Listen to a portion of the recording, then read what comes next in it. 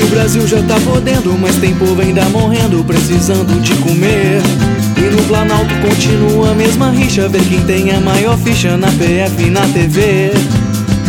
Como dizia o Zebu, tem as meninas do sul pra gente exportar.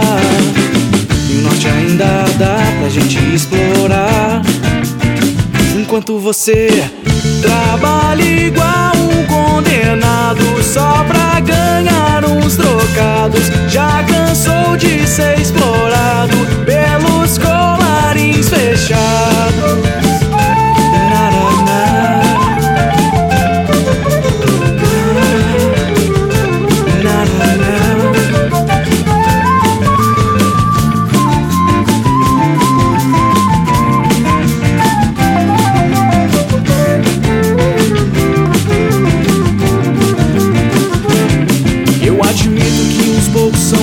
Não parecem no protesto, todo dia a gente vê.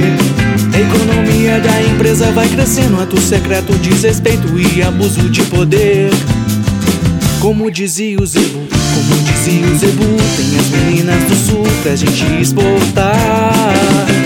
E o norte ainda dá pra gente explorar. Enquanto você trabalha igual um condenado só pra ganhar uns trocados, já cansou de ser explorado pelos colarins fechados.